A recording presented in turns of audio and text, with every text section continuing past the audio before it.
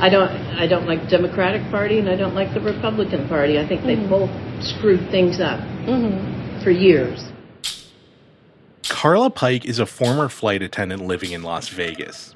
Like a lot of people in Nevada, Carla still hasn't made up her mind about who she's voting for in next month's midterms. And she's feeling a little disconnected from the whole thing. In terms of inflation, is there a party you trust more on that issue and on the economy? I hate to admit it because I didn't care for them before, but things were cheaper when the Republicans were in office, but I don't think they're the perfect fit either. Yeah. And any independent party, they don't stand a chance. Yeah. It seems like whoever's got the most money is the one that's going to win. Hannah Knowles is a campaigns reporter for The Post. She was in Nevada talking to people just like Carla to understand what's at stake in the state, where every race seems to be neck and neck, and neither party can hold a steady lead.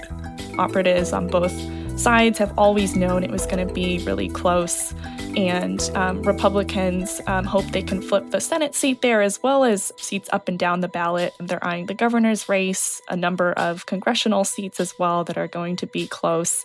So I and everyone else in the political universe are watching the Nevada Senate race because the battle for control of that chamber, which is evenly divided right now, could very well come down to Nevada. From the newsroom of the Washington Post, this is Post Reports. It's Wednesday, October 12th.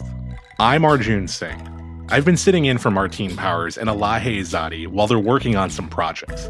They'll be back soon. Today, we're exploring how control of the Senate could come down to Nevada. For now, things are too close to call. So the question is, how are Republicans or Democrats going to turn this purple state red or blue?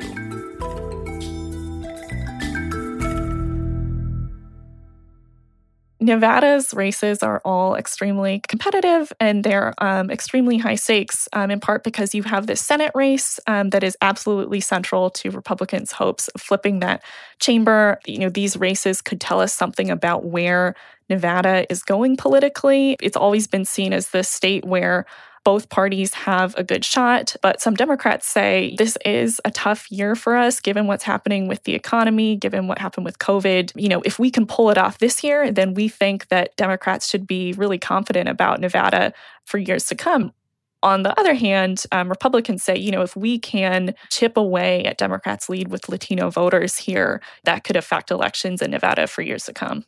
Correct me if I'm wrong, but in previous election cycles, Nevada didn't seem to have such an influential role in what was going to happen.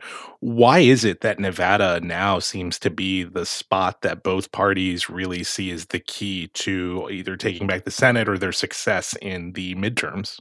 So there's this perception of Nevada sometimes as a blue state, and that's because Democratic presidential candidates have done well in Nevada in recent years. The Senate has gone Democrats' way in recent years in Nevada. But at the end of the day, it is still a very purple state. And again, you know, everyone knew it's going to come down to a couple points probably in a lot of these races. At the same time, there's a pretty limited map of places where, you know, Republicans felt like they could flip seats in the Senate as they're trying to regain control in that chamber. And so as that map has kind of narrowed over time, as we see Republican candidates in some other races like Arizona, even Georgia has become, you know, a bit tougher in recent days, given some of the news about Herschel Walker's campaign. He's facing allegations that he paid for an ex-girlfriend's abortion, even though he's very anti-abortion. And so, you know, you really see everyone looking to Nevada as the number one chance for Republicans to flip that seat they need. Yeah, tell me more about this Senate race that's there, because if Republicans feel like their chances are dimming in other states, who is this candidate that they have put up in Nevada that they feel optimistic about, and who is he running against? So Republicans have nominated Adam Laxalt, who's a former attorney general in the state. He also chaired Donald Trump's 2020 campaign in Nevada and very much was involved in Trump's efforts to overturn the election results. And I've been attacked viciously by the sitting attorney general and other people and for being and somehow, attacking our system. And last time I checked, I served both in the Navy and in Iraq and was a top law enforcement officer. All I want to do is what you want. I want to put a spotlight on this system, because the bottom line is there is fraud. I don't know how wide scale it is. I think Republicans see Laxalt as, a top recruit. He's this guy who, in the words of one Republican strategist I talked to, has unified kind of the McConnell clan and the Trump clan. And some of his top strategists are, allies of Senator Mitch McConnell. And yet he also really appeals to kind of the Trump base of the GOP. So on the Democratic side, you have Senator Catherine Cortez Masto, who was elected in 2016 in what was also a very close race. And she's the first Latina elected to the Senate. She has been talking about Democrats' efforts to lower prescription drug prices, trying to kind of counter Republicans' economic message there.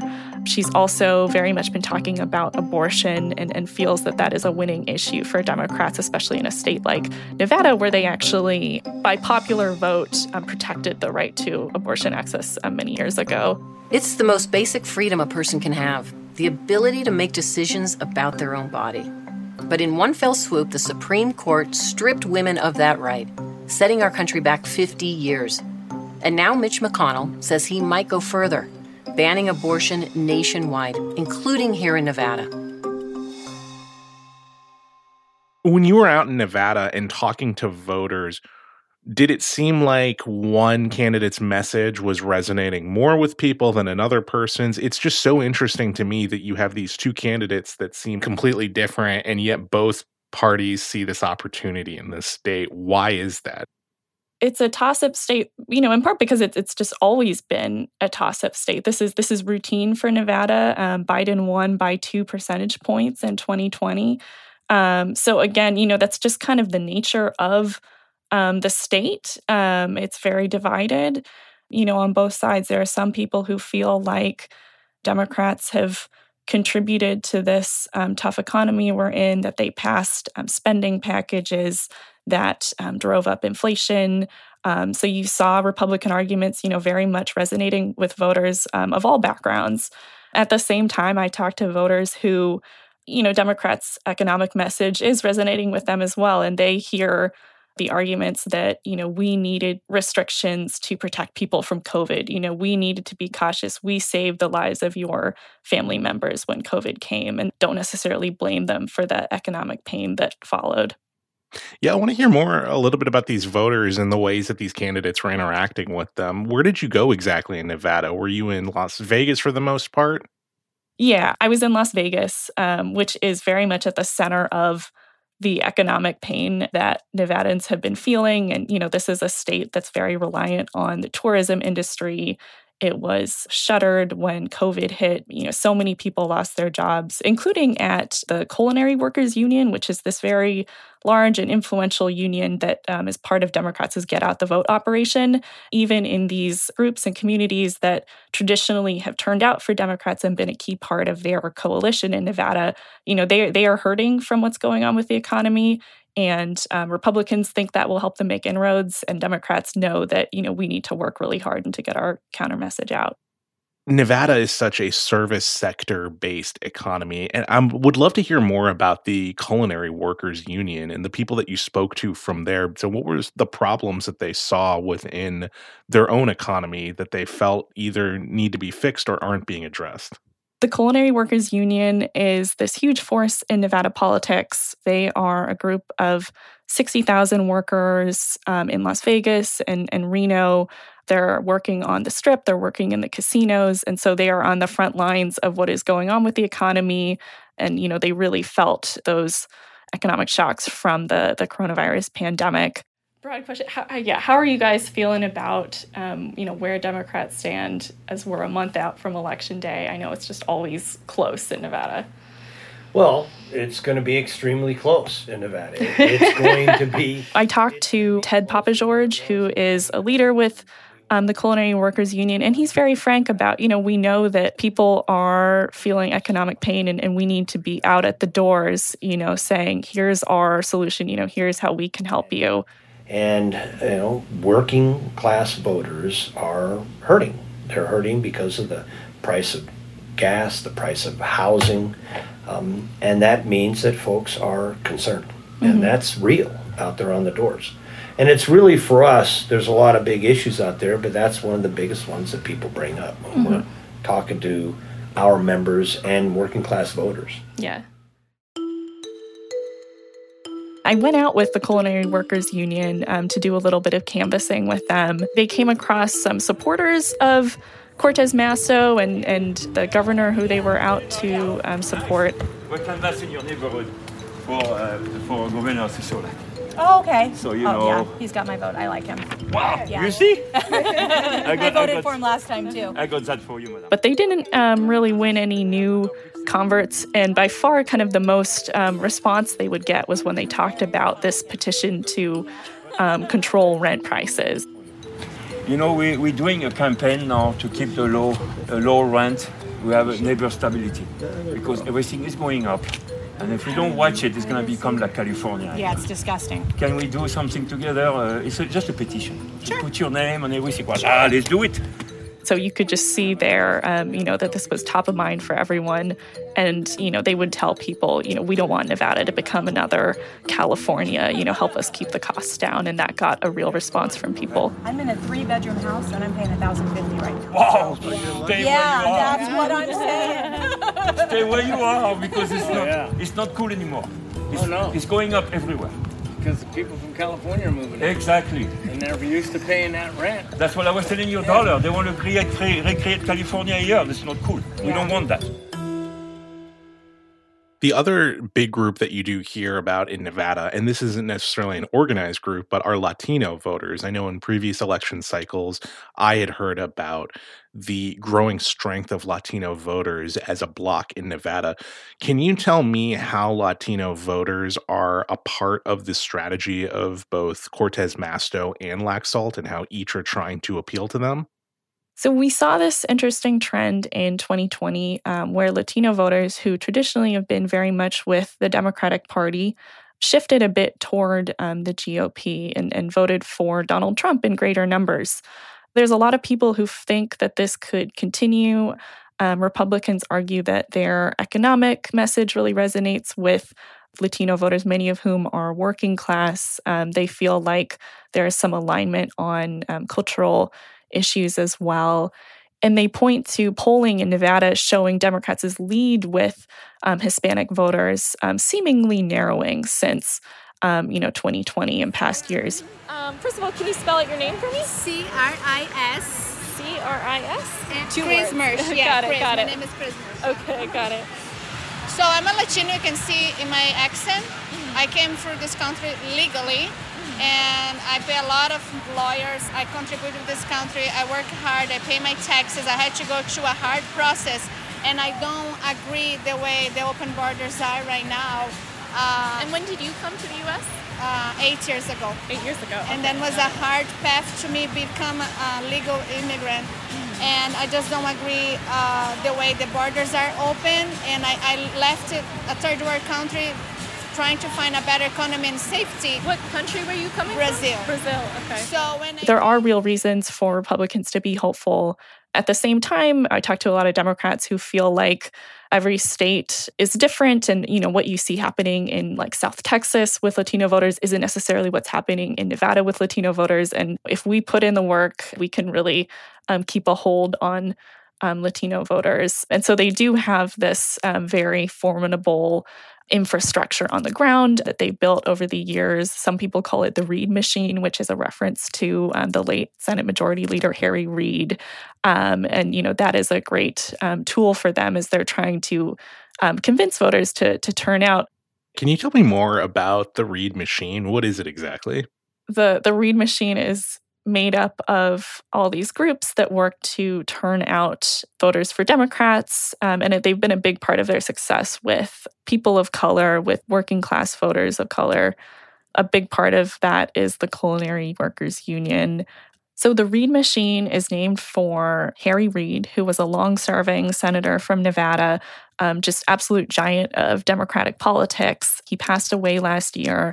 And I think a lot of people wondered, will the Reid machine, this Democratic turnout operation that he kind of helped create, will it keep humming along as successfully in his absence?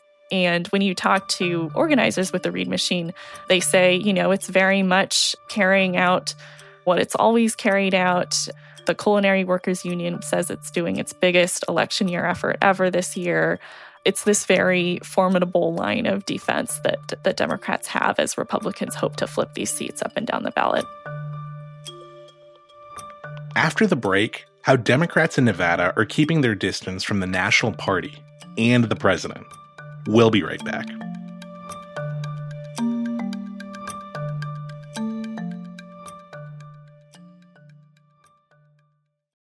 Hey, this is Christina Quinn. I'm the host of Try This, the Washington Post's new series of audio courses. The idea behind Try This is to become better functioning humans without having to comb the internet for countless hours. In our first course, we learned how to sleep better. Now, we're going to learn how to make our friendships stronger. I'll offer expert tips that are doable, and I'll keep it short. So let's do this. Class is in session. Find Try This from the Washington Post wherever you listen.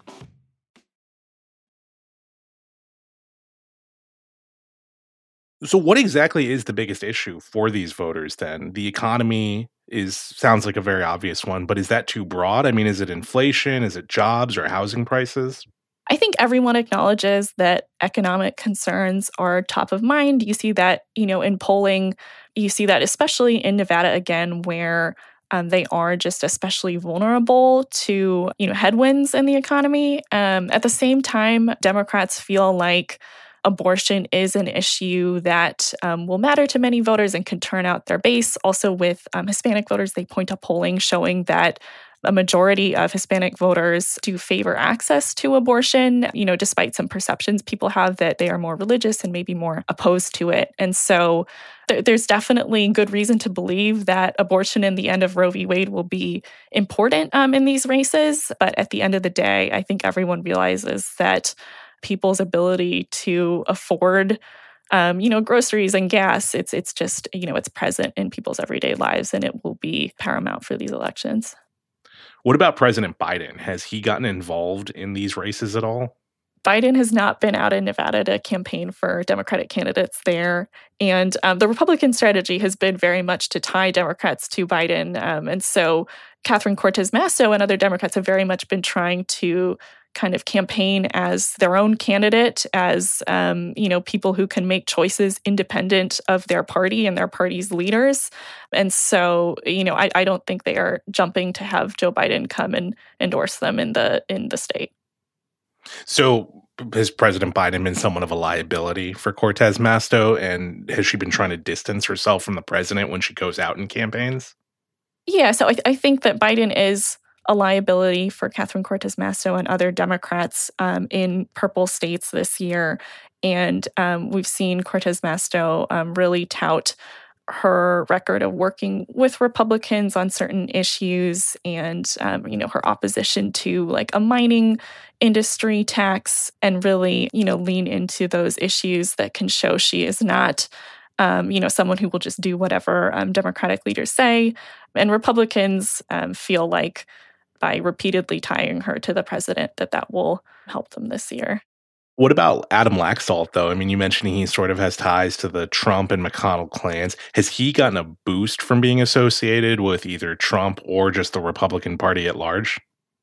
So I would say that Laxalt's connections with Trump, they were a boon for him in the primary for sure. And, in some ways can help turn out that like MAGA base. But it is a liability for him as well, potentially. Cortez Masto's campaign has really been trying to focus, especially in recent weeks, on his role in promoting these false claims about the 2020 election. And they just last month started airing an ad really focused on calling him like a quote unquote foot soldier of Trump's efforts there. Let's bring in one of the president's foot soldiers in this battle, Adam Laxalt. Adam Laxalt, the proud face of the big lie in Nevada, repeatedly pushing conspiracy theories without any real evidence. Now Laxalt says he'll try to overturn this year's election if he doesn't like the results. Adam Laxalt, always looking out for himself. And actually, after Trump rallied with Laxalt this weekend in Nevada, Democrats saw a fundraising boost. Cortez Masto said she raised like more than $1 million online, which represented like their 2 best online fundraising days of the year. And so it is a double-edged sword for him. He hasn't really worked to put much distance between himself and Trump, although he has, I think, very much tried to focus on issues independent of Trump. So in this general election phase in particular, talking about the economy, talking about crime, rather than talking about his views on the 2020 election. And where does the momentum seem to be right now? Is it more in Laxalt's camp or in Cortez Masto's camp? You've seen in recent days a number of polls that have Laxalt with a slight edge. And so there is some evidence that maybe he's gaining a bit of steam. And earlier, I think almost all the polling I saw had Cortez Masto slightly leading. But at the end of the day, this was a toss-up. Both parties see it that way. No one feels like they are winning the race at this point. I think they see it very much as, we have to do everything possible until the very end to pull this off. And what is election night expected to look like in Nevada? Do you think that these races are going to be called that night? Or are we already getting murmurings that there could be potential legal challenges if one candidate doesn't win? So Laxalt's, actions after the 2020 election have raised a lot of questions about, what would he do in future elections. His campaign has said that he will accept the 2022 results. At the same time, Laxalt has raised the possibility of lawsuits around the vote. And, Cortez Masto has said, that she has full faith in the election results and has very much made Laxalt's criticisms of elections, part of her campaign. And so I think we just have to wait and see. Hannah, thank you so much for joining us. Thanks for having me. Hannah Knowles is a campaign reporter for The Post. This story was produced by Charlotte Freeland. That's it for Post Reports. Thanks for listening. Today's show is mixed by Sean Carter and edited by Rena Flores. Before we go, I just wanted to say a quick thank you to all of our listeners. You've probably heard me quite a bit. I've been guest hosting a lot for the last couple of weeks while our 2 hosts have been out, and it's my last day filling in the host chair. And by the way, you'll be hearing some more really great guest hosts here and there. So thank you for letting me bring you my interests from politics to tech to Ye, the artist formerly known as Kanye West. I'm Arjun Singh. Our host Elahe Izadi will be back tomorrow with more stories from the Washington Post.